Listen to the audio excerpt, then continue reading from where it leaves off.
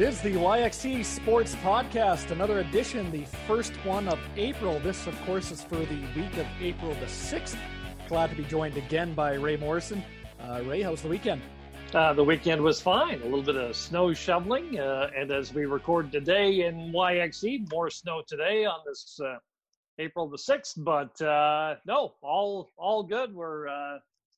We're self-distancing, we're quarantining, we're doing all the things we're supposed to do. So, no, I'm good. Now, we are trying we are properly quarantining and properly self-distancing. And would you like to care to fill the masses in on your technical difficulties here or no?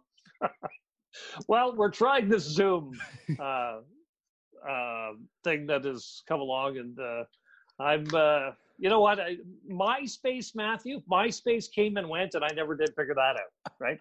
It's actually extinct now, and I never did figure that out. So that should give you an indication as to how technology savvy I am. But we got it. We're here, and it is good to be here.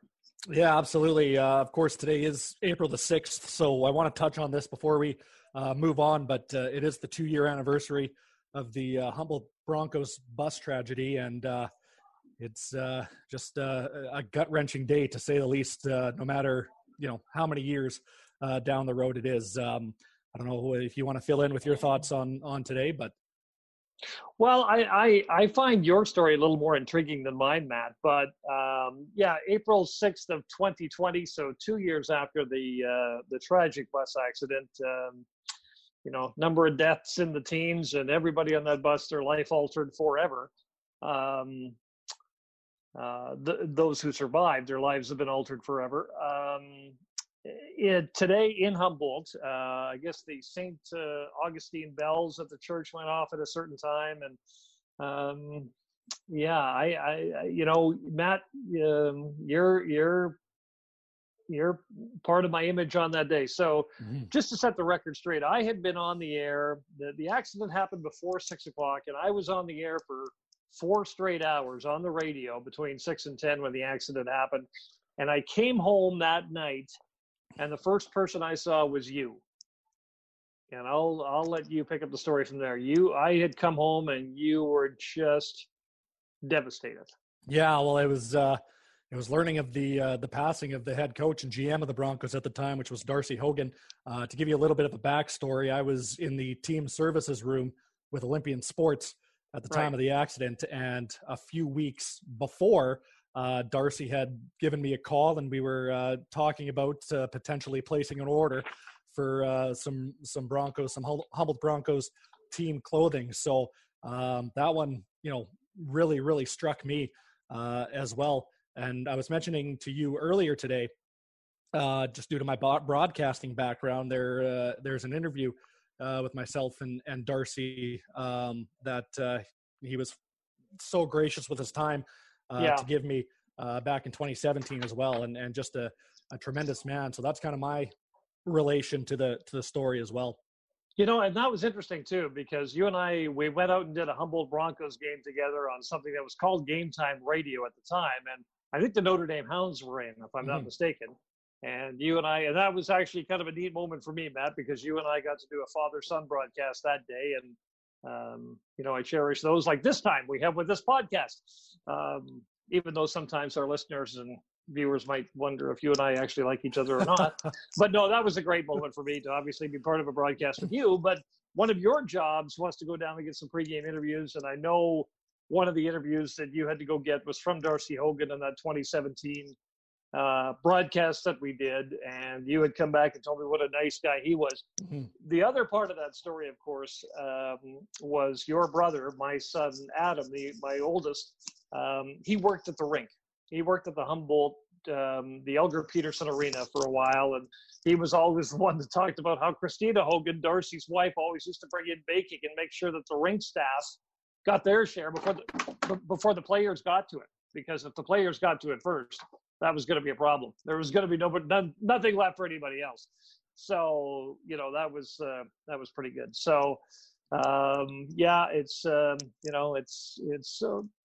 it's such a sad date on the calendar, but you can't not acknowledge it on a day like today and a week like we're having as well. And we went through challenges then, and of course now with this pandemic, we're going through challenges now, which is kind of the order of the day here in the last couple of years. Yeah, and just to touch up, or finish that thought, just with working wise and relationship wise and all this sort of thing, I do have gained a lot of connections to Humboldt in the past few years or few months, and the people there are some of the nicest people in that community that I've ever met in my entire life. So thoughts and go out to them today and this week as well. The NHL has considered resuming the season in August in a neutral site. Grand Forks, North Dakota was one of the cities that was thrown around. Obviously, they probably wouldn't have any fans in the stands for this game, but a good idea to possibly continue the season or the playoffs then, or no? Well, Elliot Friedman actually had this story from Rogers Sportsnet, and he was talking about how the owners and the Players Association, there's all sorts of rumors out there. One is maybe Hamilton and Saskatoon would maybe host the Western Canadian East and West regionals, and then down in the States, maybe you'd have some East and West regionals, and maybe by the time those were all done, we can get across the border again and maybe get a Stanley Cup given out, because I know that that's what Gary Bettman would want to have happen, be it all possible. The players, the association, everybody would like that. There's no question about that for sure. But yeah, I thought Grand Forks, North Dakota. I mean, we were talking about neutral sites like Hamilton and Saskatoon, and I thought this.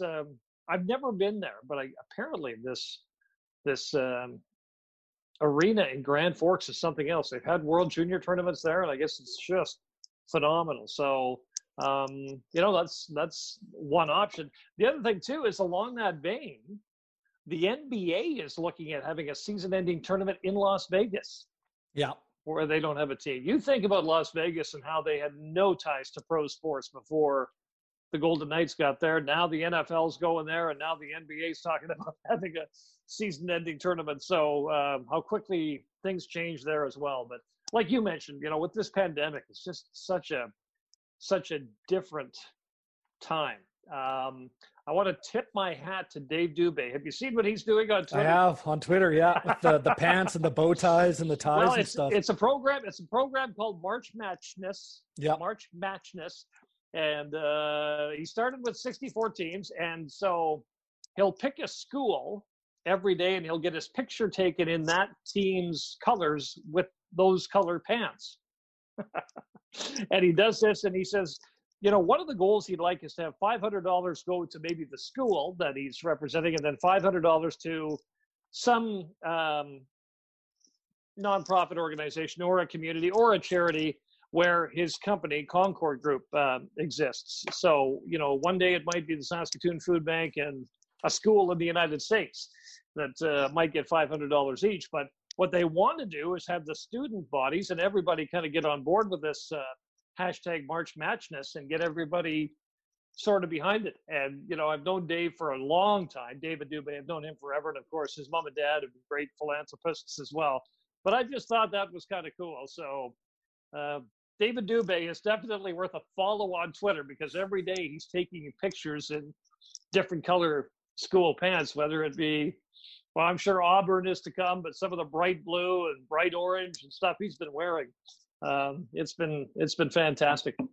Yeah, it's kind of the highlight of my day.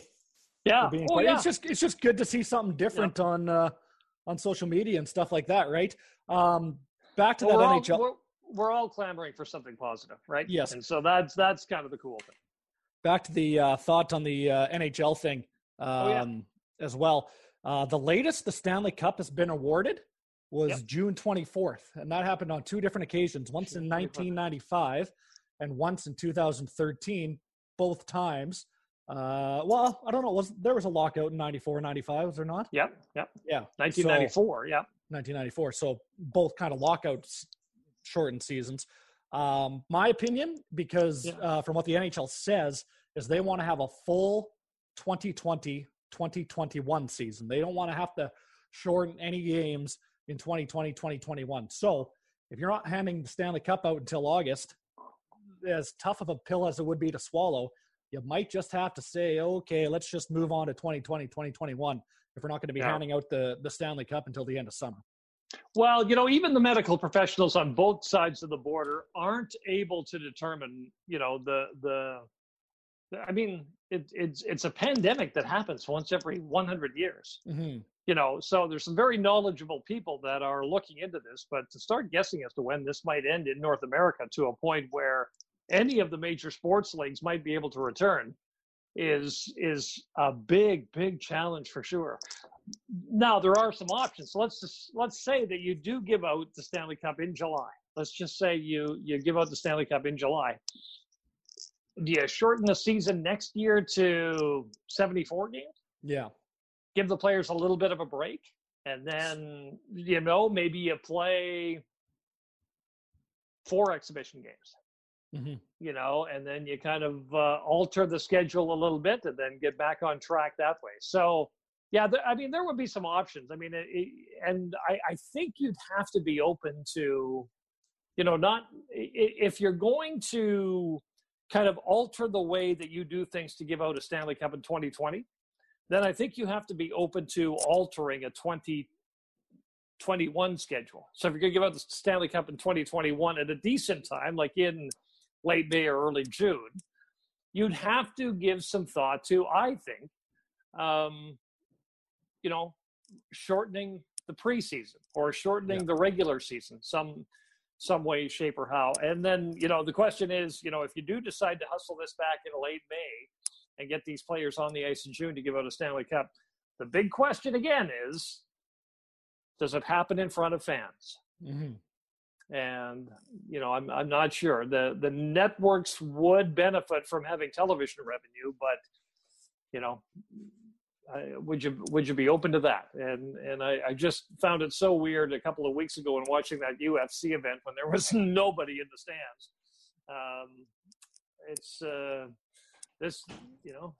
This is a situation that's going to go into the history books for sure, no matter how it plays out. Did they hand out the Stanley Cup in 1919 after the Spanish flu? I can't remember. I wasn't. No, they did suspend the awarding of the Stanley Cup because of the flu, because of influenza. Yep. Yes. Of course, you are almost old enough to remember that. Easy. Donald Trump met with all the professional sports league commissioners. So Gary Bettman of the NHL was on that call. I believe Adam Silver was. NFL Commissioner Roger Goodell was on that call. The point of the phone call was Donald Trump seemed quite optimistic that at least the NFL season could start on time come September. And the California governor doesn't think it will. Yeah. The California governor went on record and said, I don't think that the NFL season is going to start in September. So we'll wait and see. Gavin Newsom was the one who said, no, I'm not convinced that that's going to be something that's going to work. So, but like I said, you would be a fool. You would be absolutely crazy to try to guess what's going to happen just for no other reason than our lack of knowledge of this. But there were 13 league commissioners that Gary Bettman sort of met with, everybody from the WNBA, the head of UFC, Dana White, to the 4 major sports, the NFL, the NHL, Major League Baseball, and the National Hockey League. I'm not sure. And to this point in time, I don't know what they gained by that phone call. I don't know if it was a meeting or a phone call, but I don't know. I don't know what Donald Trump hoped to accomplish with that, other than he said in his media briefing a couple of days ago, which was I don't know if it might have been Friday or Saturday, the 4th or 5th. He said they're hurting. Well, we know that, Don. So is everybody. So is the restaurant owners. So are the flower shop. Like, everybody's hurting. I'm not sure why he decided to single that out. And from everything that I've read with regards to the meetings with the commissioners and the leaders of sport, I don't think that anything was sort of solved. I don't think that there was a concrete plan. I think he just wanted to get on the phone and hear from them and see them. So I think that was kind of the extent of that. You got to give him props for being optimistic, I suppose, unlike yourself. Oh, yeah, he is the king of optimism, and if that's good. You can accuse him of being many things, but he is optimistic to a core. He has said time and time again that he has to get the United States back to work, and that's one thing we can all agree on. We'd all love to do that, but in the times of a pandemic, you can't. The cool thing about Monday, March the 6th, 2020, today, our record day here, Matt, is the fact that the first time since COVID-19 hit, there were more recoveries than cases, new cases. I think there were 14 recoveries and 4 new cases on April 6th, 2020. So hopefully that trend continues, and it shows that we do listen here in Saskatchewan for the most part. For the most part. For the most part. Depending on the situation. Now, exactly. Yeah. We do need some, I guess that news that you just mentioned is quite uplifting, but we kind of talked about it towards the end of last week as we're getting low on time this week. But we kind of talked about some old stories, some of the best events that you'd covered in the past and stuff like that. So I don't know if you have like a really good story from your play-by-play days of the Estevan Bruins. My play-by-play days of the we need some good, Bruins. uplifting, upbeat, funny stories from junior hockey in the 80s. So I don't know if we want to end off on a good note. Well, one of my first games I ever did play-by-play for was so we go into Melville. Jerry James was the coach of the Estevan Bruins, and he was formerly the coach of the Melville Millionaires. And of course, fans in small town Saskatchewan, they live to support their hockey teams. And I don't know if this Melville Millionaires fan had a pint or two before he had the conversation with the Bruins coach or whatever. But somebody said to Jerry James used to wear big cowboy boots and a big cowboy hat. Him and Patty Janelle from Swift Current, they wore those behind the benches. And somebody made a comment about how ugly Jerry's hat was. And so I'm 18 years old. I'm fresh out of high school. I'm scared skinny. And I'm doing this interview with Jerry. He says, yeah, right. He says, one of the fans, he says, didn't like my hat. I wonder if he'd like it if I had my fist through it. And he looked at me, and I thought to myself, what the hell have I gotten into doing play-by-play in the Saskatchewan Junior Hockey League? And of course, in those days, every night was a rodeo when, Jerry James had come over from Yorkton to coach the Estevan Bruins. Before that, he was in Melville. And, it seemed to me that turned out to be a wild night as well. And I remember saying to one fan in Melville, fights and just the fans were involved. And I think there might have been an RCMP officer or two involved. That wasn't an unusual thing. And I said to one fan at the Melville Millionaires game, walking out, I said, boy, that was an unusual night, eh? And he says to me, you know what we call that here? I said, what? Tuesday. So night after night, that was the story of the Saskatchewan Junior Hockey League in those days. I wonder what a Friday or Saturday would have looked like if that was a Tuesday. That would have been awesome. Melville for a Friday, Saturday game for sure. Might as well just bring the whole RCMP detachment out there. Yeah. And one more story here. We talk about a lack of business that sometimes goes on with the pandemic. Mm-hmm. Well, there's this. I saw this on I have Boston cable on my SaskTel Max package. Tom Brady, of course, is moving to Tampa Bay. Mm-hmm. And he has rented out Derek Jeter's 32,000 square foot mansion in Tampa Bay while he's going to live down there. So 7 bedrooms, 9 bathrooms. Yep. And 2 boat lifts. So even with that, there is real estate business going on, apparently. Yeah, man, imagine the quarantining you could do down there. Absolutely, yeah. 7 bedrooms. Wow. That pretty much does wrap up our time today. Once again, thanks to our great producer, Ian Roach, who has got a website up and running for us now as well. So all of the episodes will be on our website. It's YXC Sports Podcast, all one word, YXCSportspodcast.com. We will be on Spotify and iTunes as well, but a big thanks to Ian Roach and team for getting the website up and running for us as well. And you're putting this on your Twitter feed too, correct? Yeah, at Matt Morrison 72, so you can follow me on Give Twitter. That a plug. Good work. Yep. Yeah, and then you can my personal Facebook page, Matthew Morrison, as well. And I know the team is hard at work getting Facebook pages and social media pages up and running for us as well. So we're super excited to see where this goes. But that is the big new news this week, is that we do have the website up and running, yxcsportspodcast.com. Thanks for tuning in, and we will talk to you next Monday. Same time, same place.